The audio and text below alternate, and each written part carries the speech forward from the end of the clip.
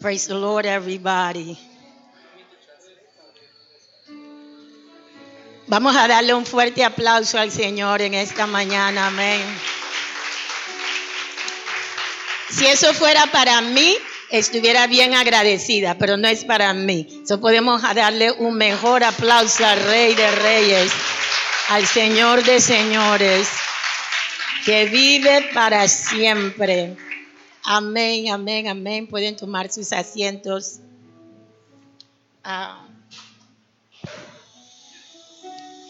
Esta mañana es realmente un honor y un placer poder estar aquí para ser partícipe de un evento tan especial como un aniversario. Y glorifico al Señor por el ángel de esta iglesia, el pastor Suzzette Archbold. Vamos a darle un fuerte aplauso a él. Él es el visionario. He's the man with the vision. Amén. Para lo que Dios tiene ahora aquí en la iglesia El Calvario. Glorifico a Dios por todos los líderes de esta iglesia, por todos los miembros de esta iglesia, y yo pienso que usted mismo podría darse un buen aplauso por el trabajo que ha estado haciendo aquí en la iglesia El Calvario.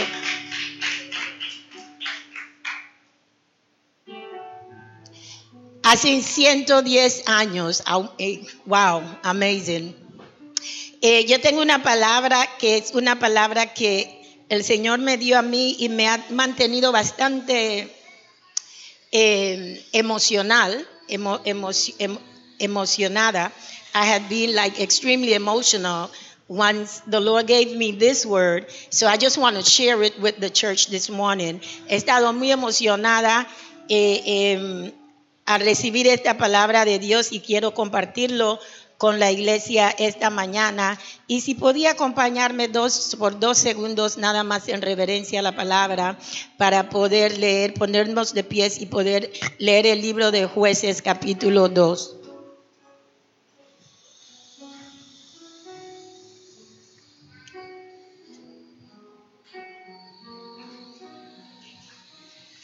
Si lo encuentran, pueden decir amén o leerlo en la pantalla, no sé cuál de los dos. Pero la palabra de Dios dice así en el nombre del Padre, del Hijo y del Espíritu Santo.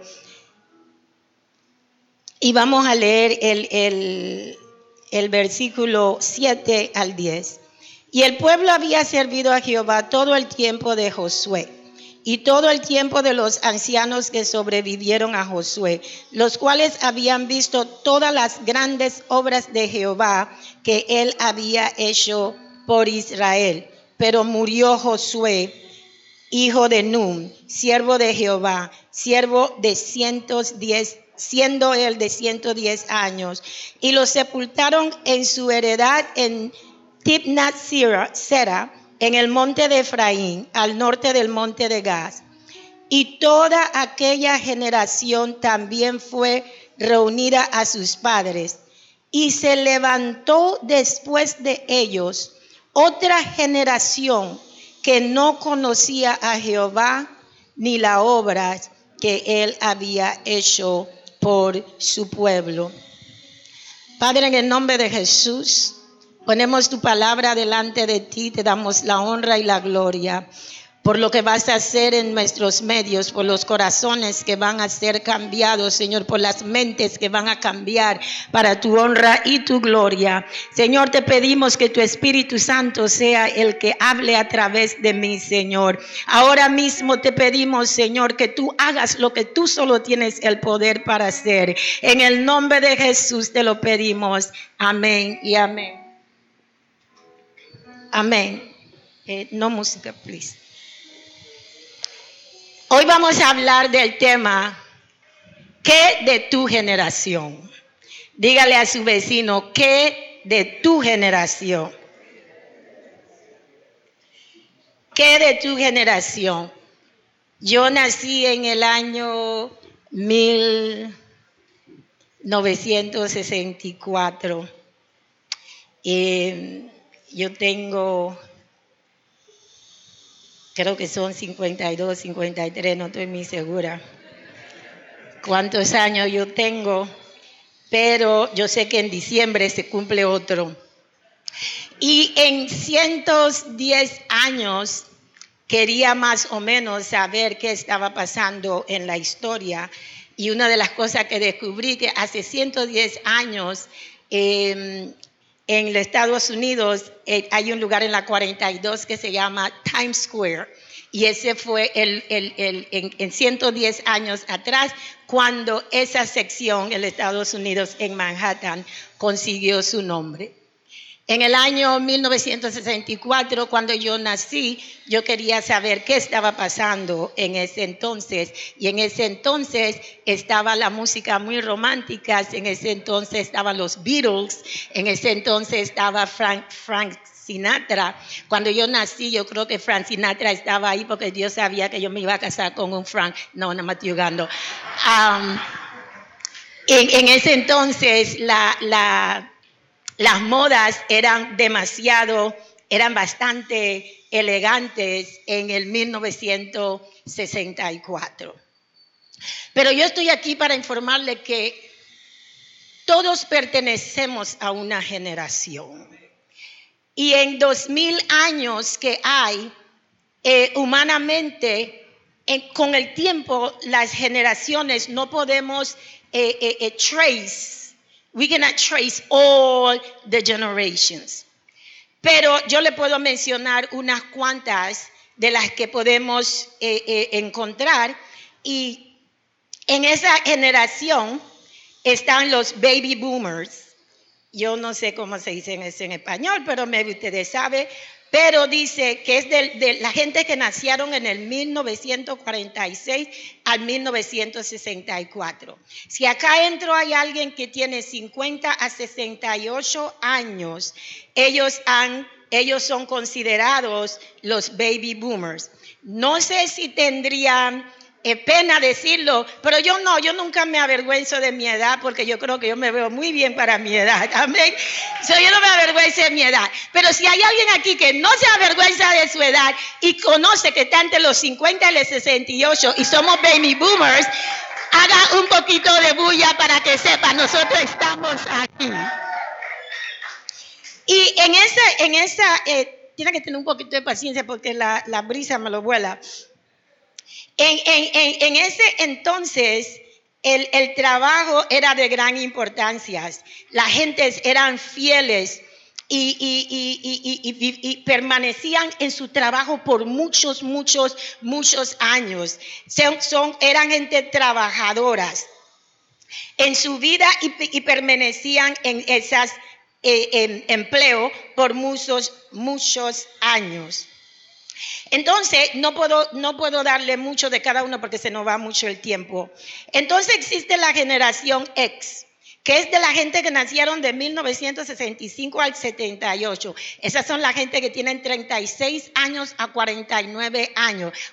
¿A dónde está mi gente de la generación X? Hágase un poquito de bulla para que yo... No hay nadie aquí de la generación. En ese entonces la mujer se incorpora en una mayoría de números al mercado laboral para cubrir los gastos diarios.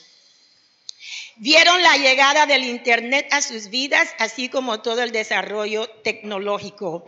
Es una generación que era más adaptable al cambio, as opposed que el baby boomers. El baby boomers no welcome, ay Dios mío, we will not welcome so fast changes. No abrazábamos el cambio fácilmente como la generación X. La generación X en ese entonces era, bueno, nosotras no vamos a ser de la clase de mujeres que nos quedamos en la casa y el hombre es el que estudia, el hombre es el que trabaja, el hombre es el que hace todo. La generación X dijo, no, ahora es tiempo para nosotras de cambiar el tiempo y nosotras vamos a ir a trabajar y a poder sostener a nuestras familias. Entonces tienen el milenio. El milenio son la gente que nacieron del 1979 a 1996. Esas son las gentes aquí que tienen 18 y 35 años. ¿Dónde están las gentes del milenio?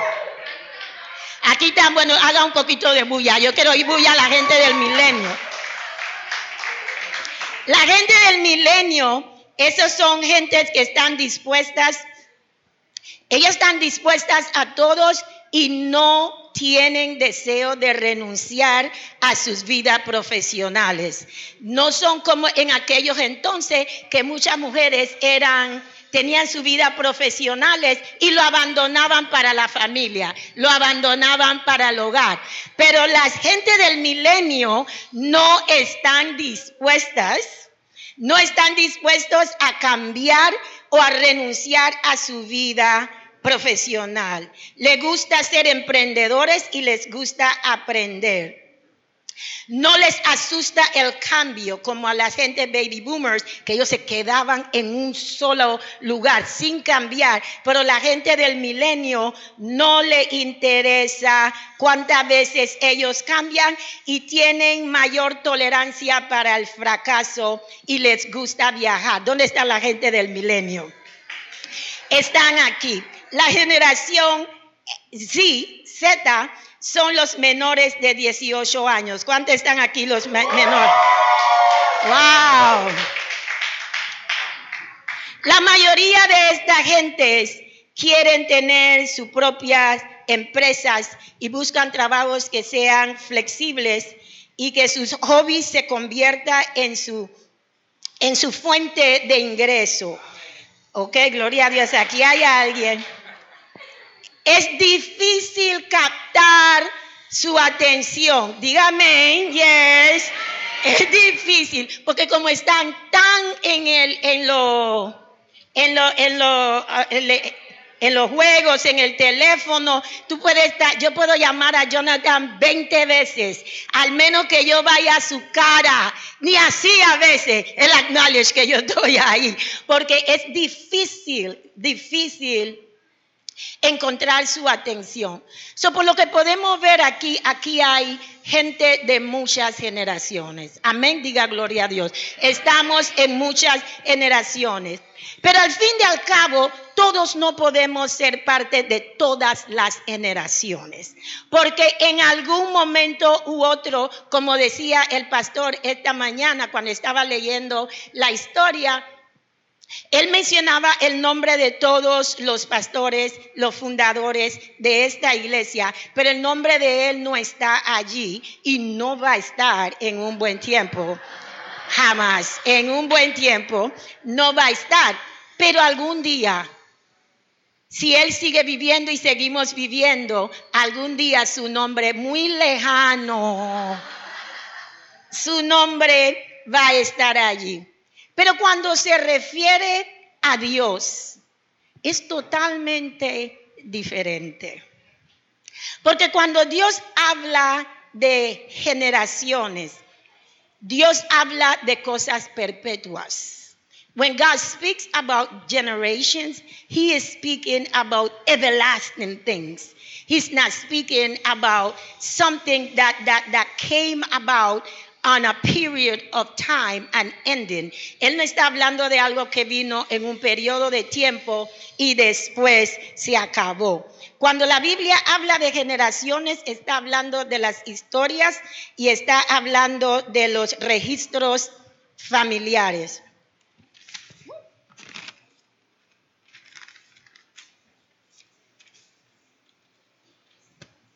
Cuando yo termino, usted lo agarra para que no se vuele. Cuando hablamos de Dios, yo no voy a esperar que usted lea todo esto, yo se lo voy a leer rapidito. En el libro de Deuteronomios, capítulo 4, Moisés está llegando al tiempo, Diana, donde él va a morir. Y él va a morir sin poder entrar, a la tierra prometida. Dios le permite verlo, pero no le permite entrar a la tierra prometida. Pero antes de morirse, él reúne al pueblo y él le dice: ¿Qué nación grande hay que tenga dioses tan cercanos a ellos? Lo está Jehová nuestro Dios en todo cuando le pedimos. Por tanto, guárdate y guarda tu alma con diligencia, para que no te olvides las cosas que tus ojos han visto, ni se aparte de tu corazón todos los días de tu vida. Antes bien las enseñas a tus hijos y a los hijos de tus hijos. Guárdalos. No os olvidéis del pacto de Jehová con vuestro Dios.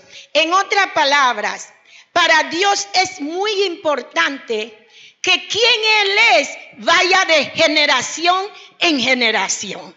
Las obras que Él ha hecho desde el principio en la mente de Dios ha sido de que vaya de generación en generación.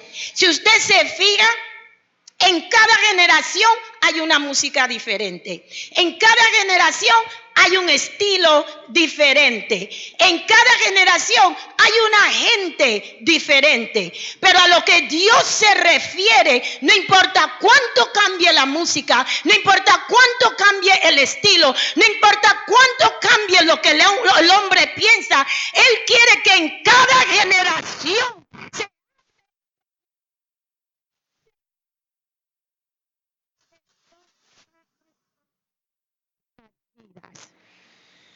Hay cosas importantes y eran tan importantes para Dios. Cuando yo predico, yo usualmente no leo, pero en español yo tengo que leer porque no es lo mismo que en el inglés. Yo estaba buscando la palabra memorial y lo que yo iba a decir en español, lejísimo de lo que significa. So, me voy a guiar por lo que dice. En cuanto a Dios se refiere, Dios, habían cosas en la Biblia donde Él, sabiendo de la manera que Él te creó a ti y Él me creó a mí, Dios nos creó a nosotros con dos facilidades, muchas facilidades, pero de la que estoy hablando hoy, la facilidad de poder recordar y la facilidad de poder olvidar. Si usted todo el día recordaría todo lo que ha pasado en su vida, va a morir pronto, porque hay cosas en la vida que estamos mejor si las olvidamos. ¿Cuántos dicen gloria a Dios? Hay cosas en la vida que están mejor si las olvidamos, pero esa misma facilidad de neurons in our brain, los neurones, en nuestra mente tiene la capacidad de poder recordar. Y como Dios sabe que Él nos creó con la capacidad de acordarnos y la capacidad de olvidar, habían ciertos momentos en la Biblia donde Él dejaba que se hicieran memorials para Él. Esa misma, viste que yo lo hubiera hecho más. Memoriales para Él. ¿Por qué? Porque si tú no tienes memorials, si Él no pusiera memorial, es bastante fácil olvidar lo que Dios ha hecho en nuestra vida. Hay cosas que Él dejó para que nos ayudara a acordarnos de lo que Él ha hecho en nuestras vidas. Por ejemplo, cuando el pueblo de Israel pasó por el Jordán, Dios indicó: cojan 12 hombres, uno de cada tribu, y cojan una piedra y pónganlo en el medio del Jordán, para que, y el Señor le dijo: no solo ponga, yo te voy a decir por qué quiero que lo pongas, para cuando tus hijos te pregunten: Daddy, ¿eso qué es? Mami, ¿qué eso es? Entonces le dirás lo que yo hice en tu vida. Es necesario que haya memorials para que nosotros podamos acordarnos. La realidad de la vida, que hay cosas que son importantes para una familia, y esa familia, mi predicando 11 años, no, 11 no, en el 2001, se murió ella predicando el evangelio. Así como yo estoy predicando, se cayó, murió mi mamá. Y ya ha pasado, creo que 18, 19 años, 17 de que se murió mi mamá. Y mi mamá era una mujer muy querida, pero yo estoy segura que la mayoría de la gente ya se olvidaron de ella. Pero para mí y mis hermanos, nosotros siempre la vamos a tener en la memoria. Pero si yo no continúo en hablar con mis nietos y decirle a mis nietos, tu abuela era una mujer excepcional. Tu abuela tenía un temperamento que corre si te agarra. Tu abuela era muy buena. Solamente a lo que yo voy repitiendo lo que hacía mi mamá, mis nietos lo van a repetir. Pero el momento que alguien termina de hablar de ella, la memoria de ella es terminada. ¿Cuántos pueden decir amén? Es terminada. Así mismito para una nación. Las naciones como en los Estados Unidos, nosotros sabemos alguna de las cosas más recientes. En ese mismo año, los terroristas tumbaron las Torres Gemelas en los Estados Unidos. Y en eso se murieron 3.016 personas. 6.000 personas quedaron heridas. Y en esos 3 vuelos, ellos secuestraron aviones y uno cayó en una torre, se estrelló con la otra torre y el otro con se llama en español, el Pentágono en Virginia. Mucha gente murieron, pero como recuerdo, todos los años en septiembre 11, desde que empieza la mañana en la televisión se habla de la memoria y se sientan y oyen todos los nombres de las personas que murieron. Si usted y yo estamos escuchando eso, nosotros decimos, ay, pero ¿para qué tanto nombre? Pero la persona que su familiar murió ahí, es interesante, es importante para ellos poder oír que su familia fueron parte de aquellos que murieron cuando las Torres Gemelas cayeron. ¿Cuántos pueden decir gloria a Dios? Así mismo como hay cosas importantes para recordar en la familia, hay cosas importantes para recordar en las naciones, hay cosas importantes para recordar en la palabra de Dios. Y en la palabra de Dios, en el libro de Jueces, sabemos que llegó el momento cuando Dios había hecho tanto por Israel, las 10 plagas de Egipto, la manera que salieron, entraron y salieron multimillonarios de Egipto. Dios hizo eso por Israel. Y no solo que hizo eso por Israel, después hizo una obra tremenda en el Jordán. ¿Y qué es lo que Dios está diciendo? A mí no me importa hacer para ti. Nada más sigue hablando de lo que yo he hecho para ti. Pero ¿qué pasó? El Señor le dijo a Israel, te voy a dar una tierra, la tierra de Canaán. Y cuando entres ahí, todo será tuyo.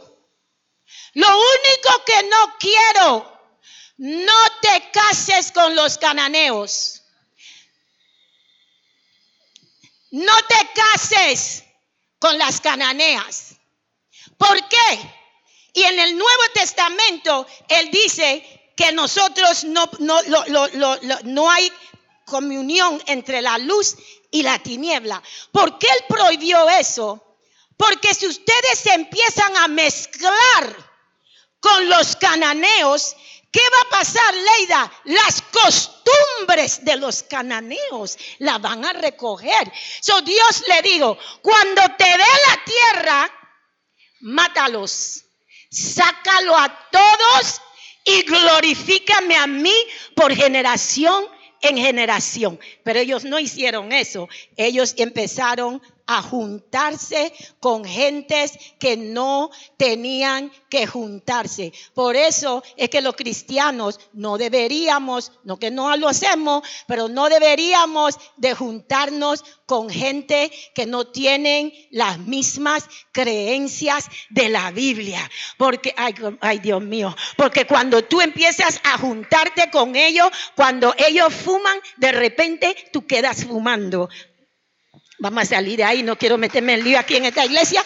Cuando ellos empiezan a ir a lugares que Dios no quiere que nosotros estemos en esos lugares, de repente ahora tú sientes que tú tienes que cuidar a tu marido y tienes que ir por todos los lugares que va tu marido porque tú lo tienes que proteger. Pero si Dios no lo cubre, no hay nada que tú puedas hacer. Porque cuando un hombre quiere hacer mal, aunque tú... Porque no son los hombres solos, las mujeres también. Las mujeres también. So Dios le dijo, no te empates con esa gente. Pero llegó el libro, y ya, voy sola. Llegó el libro de los jueces. ¿Y qué pasó en los jueces, Lorraine? Dice la Biblia, cada uno hacía como mejor le parecía.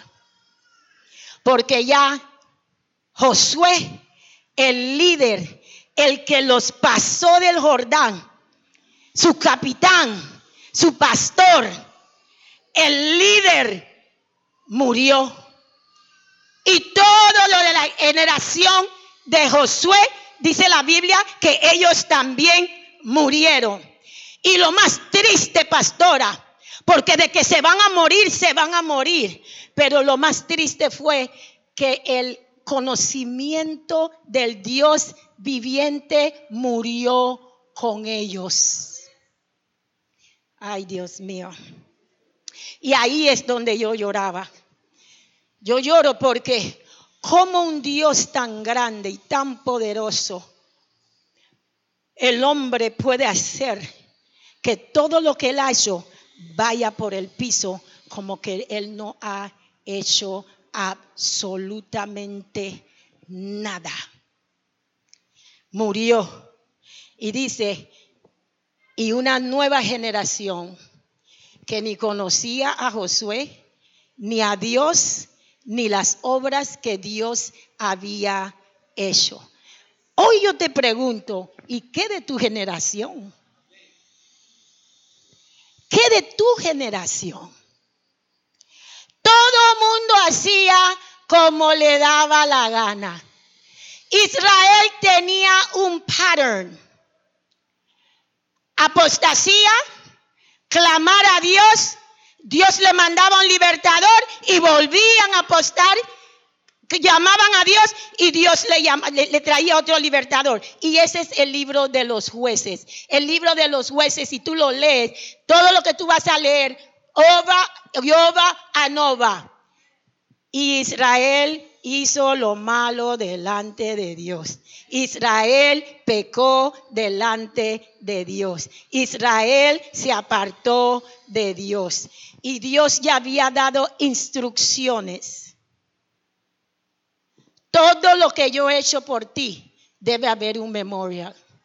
So, mi pregunta para mí, yo no voy ni a hablar de ti, porque yo no te conozco, tú no me conoces. Yo nada más me conozco a mí. Mi pregunta para mí, Eduardo, era, am I preaching to my family? Yo le estoy dejando un memorial a mis hijos. Yo me aseguro que estudien. Yo me aseguro que se gradúen. Yo me he asegurado que vayan a la universidad. Pero Suzzette, ¿tú te estás asegurando que vayan a la gloria de Dios? Pregúntese eso hoy. Dios le dijo, lo que sea que yo te bendiga. Enséñale a tus hijos quién yo soy. ¿Cuánto de nosotros estamos manteniendo la generación con el conocimiento de que hay un Dios que sana y salva. De que hay un Dios que ha hecho milagros. De que hay un Dios que desde el principio Él dijo, y tú te acordarás, yo soy el Dios de Abraham, el Dios de Isaac, el Dios de Jacob, y lo será y lo seré eternamente. ¿Cuántos de nosotros hoy, Calvario, estamos en la posición donde entendemos que este es la nueva generación? Y no solo que es la nueva generación, Dios te ha permanecido viva en esta generación. Te ha permanecido vivo en esta generación. Y Él no te tiene aquí porque no tiene nada que hacer o porque tú eres lo mejor. No, Él te tiene aquí porque Él ha depositado algo en ti.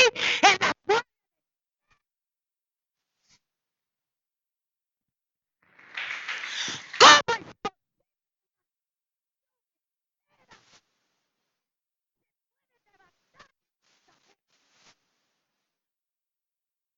Se hizo una encuesta en los Estados Unidos de la juventud de los Estados Unidos, no estoy hablando de Panamá, y preguntaban cuáles son los 10 mandamientos, y la mayoría de la juventud, oh help me God, no sabían cuáles eran los 10 mandamientos. Guillermo, la otra pregunta era, mencióname 10 cervezas que existen.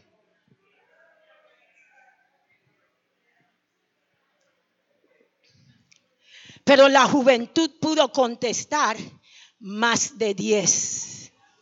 Eso nos enseña, oh ayúdame Jesús, eso nos enseña que como iglesia no estamos levantando una generación que pueda seguir el memorial de quién es Dios. Eso no es aquí, eso es en Panamá. A mí en los Estados Unidos, yo no sé cuál es el de nosotros, yo no sé cómo es el tuyo, pero es imposible que Dios haya hecho cosas en tu vida y nadie sabe. Nadie sabe. Te lo callas.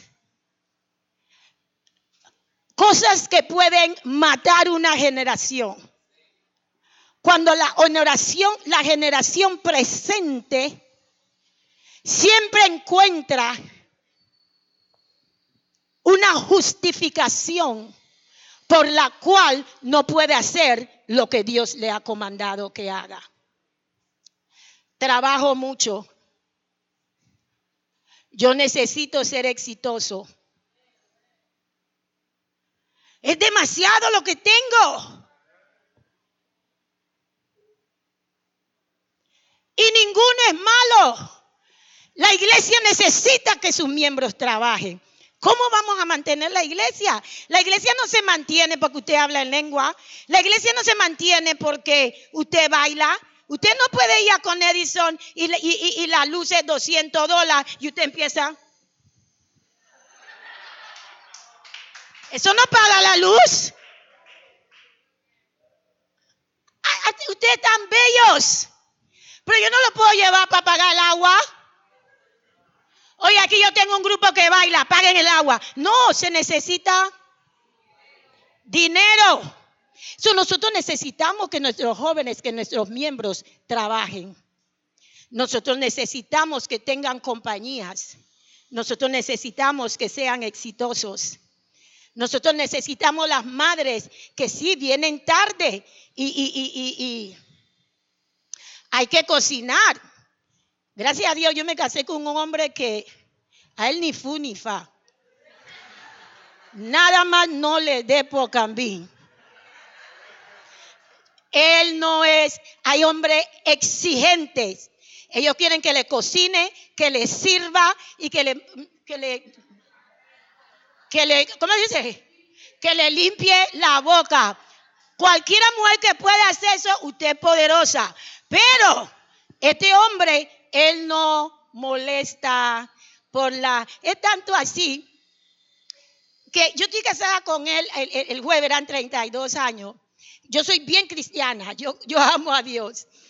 Y a veces si yo y él teníamos problemas, yo quería hacer algo para, no, pero que no fuera de la Biblia. Y yo un día salí con esta idea, ya yo sé que yo le voy a hacer a él. Ya yo sé. Voy a cambiar la cama, el sheets, la sábana, y no voy a cambiar el pillowcase de él. Voy a cambiar nada más el mío, la sábana, y le voy a dejar él así, sucio. Y yo quiero saber qué va a hacer, porque de verdad que se va a sentir que le hice yo una. Boy, was I wrong. Él vino, cogió un suéter, lo puso encima y yo, ¡sí! Nada le molesta a él. Nada le molesta a él. Pero como mujeres tenemos el que hacer. Tenemos la casa, tenemos los hijos y después tenemos que ser batichica en la noche. Tenemos muchas cosas que hacer como mujeres. Ay, Dios mío, ayúdame. Tenemos muchas cosas que hacer como mujeres, pero ni así. Eso justifica que no haya un tiempo en la familia para Dios. Tenemos que encontrar, no me dejes tu trabajo a mí como pastora. No es mi trabajo raise your child. Criar a tu hijo en el Señor. Es tu trabajo, Diana, es mi trabajo. Dígale a su vecina, es tu trabajo, es el trabajo de la casa. Es tu trabajo. Es tu trabajo. Es mi trabajo. La iglesia me ayuda, pero no es su responsabilidad. La responsabilidad es de si hay un hombre en esa casa. El padre tiene que llamar a los hijos. Apaga la televisión. Apaga la computadora. Dame el teléfono, porque esta hora es la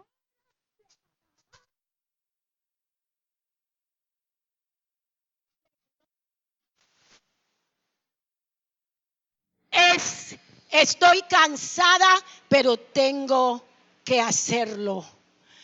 Mi mamá, ¿cómo te llamas? ¿Cómo te llamas? Danesca. Mi mamá tenía culto toda la noche. Usted no le hubiera gustado vivir con ella. Toda la noche. Y si ella sabía que había un programa que venía que yo y mi hermanita queríamos ver, la enseñanza bíblica se extendían. Y mi hermanita y yo queríamos saber, pero ¿por qué mis hermanos no están en la clase? Porque mis dos hermanos decían a los mil y como dice el panameño, yo voy por fuera. Yo no me voy a sentar aquí, ahí Biblia toda la noche, no. Yo no, y mi hermanita y yo teníamos que sentarnos. Pero hoy en día, las dos somos pastoras. Las dos conocemos la palabra de Dios. Las dos predicamos la palabra de Dios. Las dos llevamos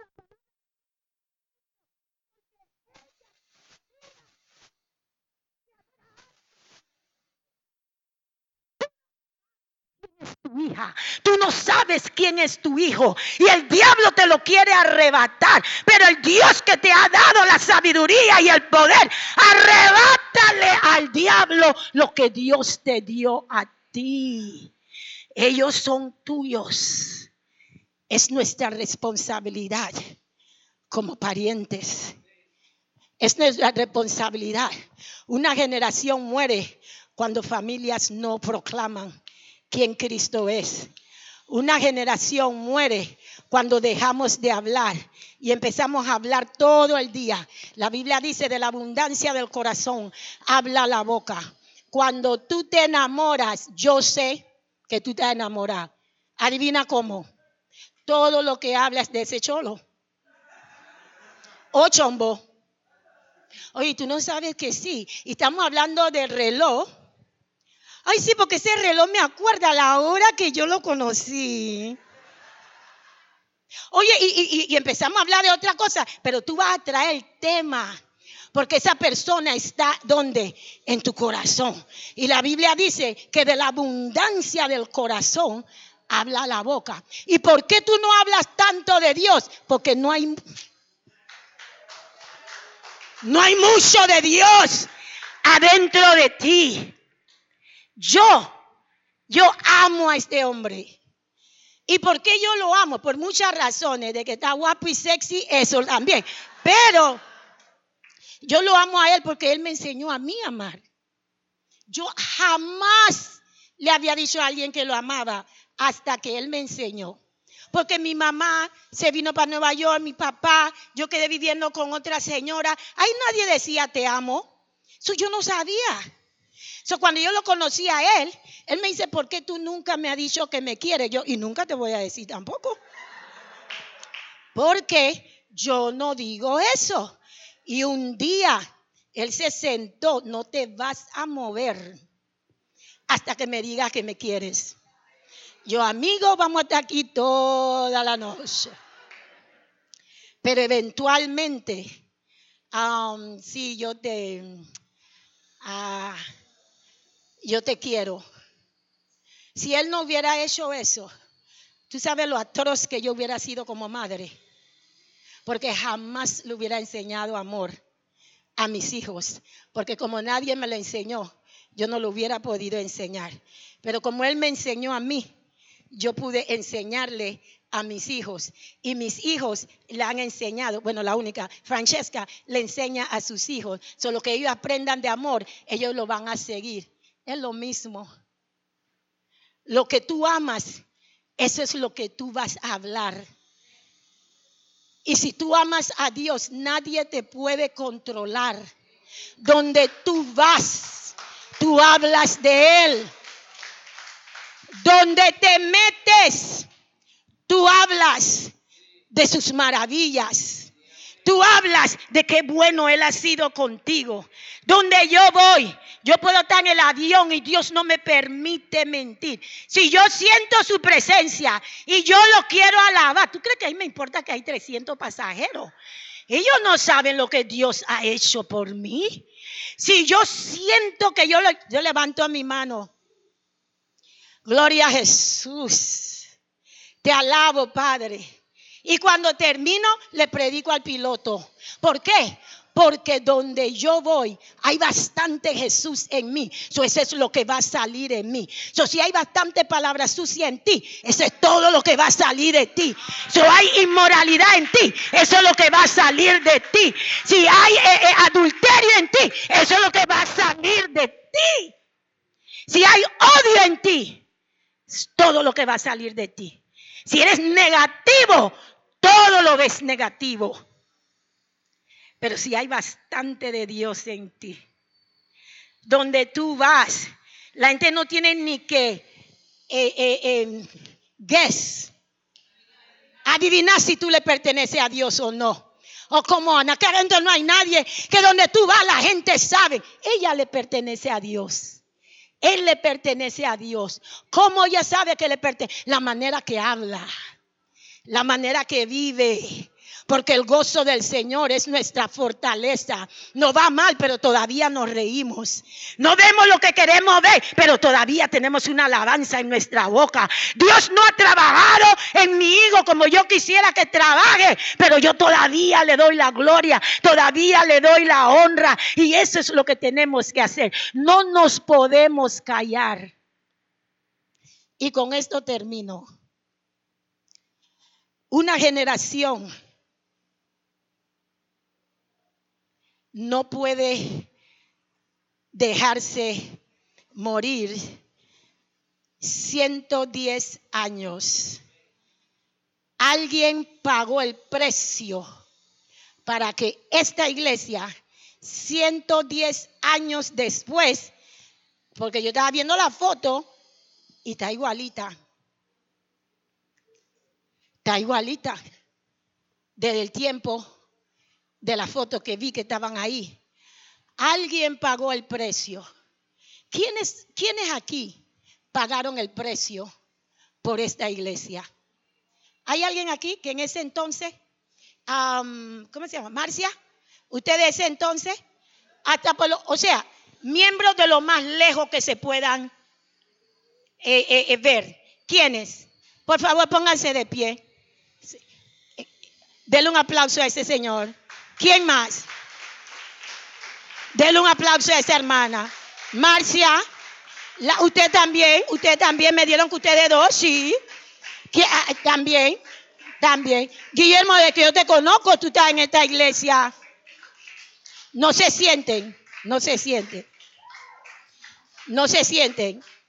I'm trying to get my balance with these heels. Pero quiero bajar.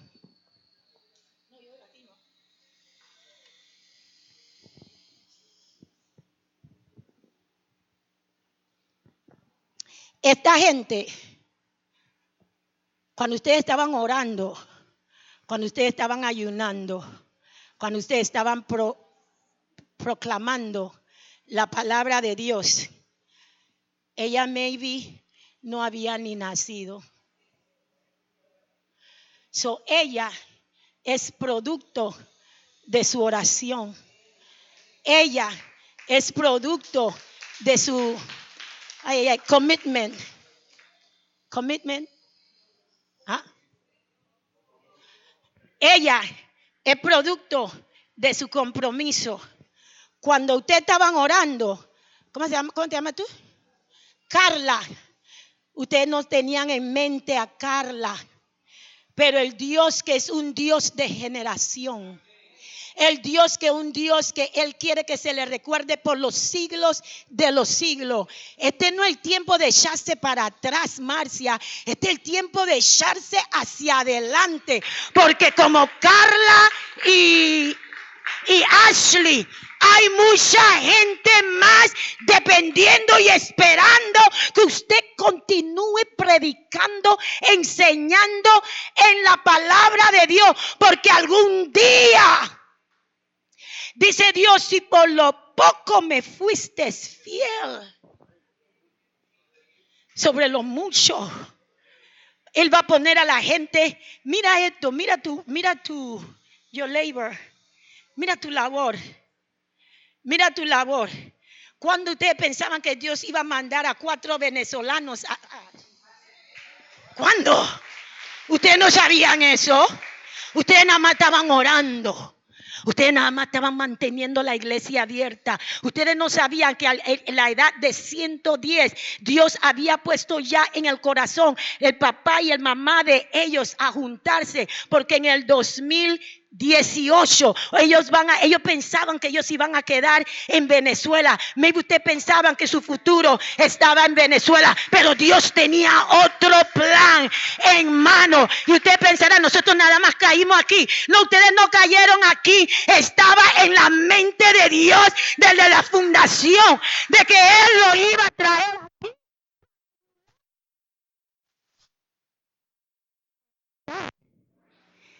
En la alabanza, en la adoración.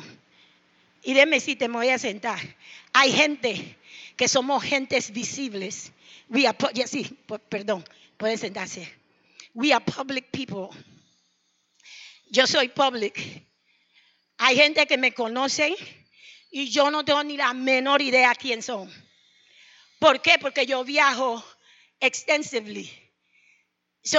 Yo conozco gente que me conocen en Nicaragua, gente que me conocen en Colombia, gente que me conocen en Santo Domingo, México, en todos los países, Perú, en la cual el Señor me ha llevado a mí a predicar.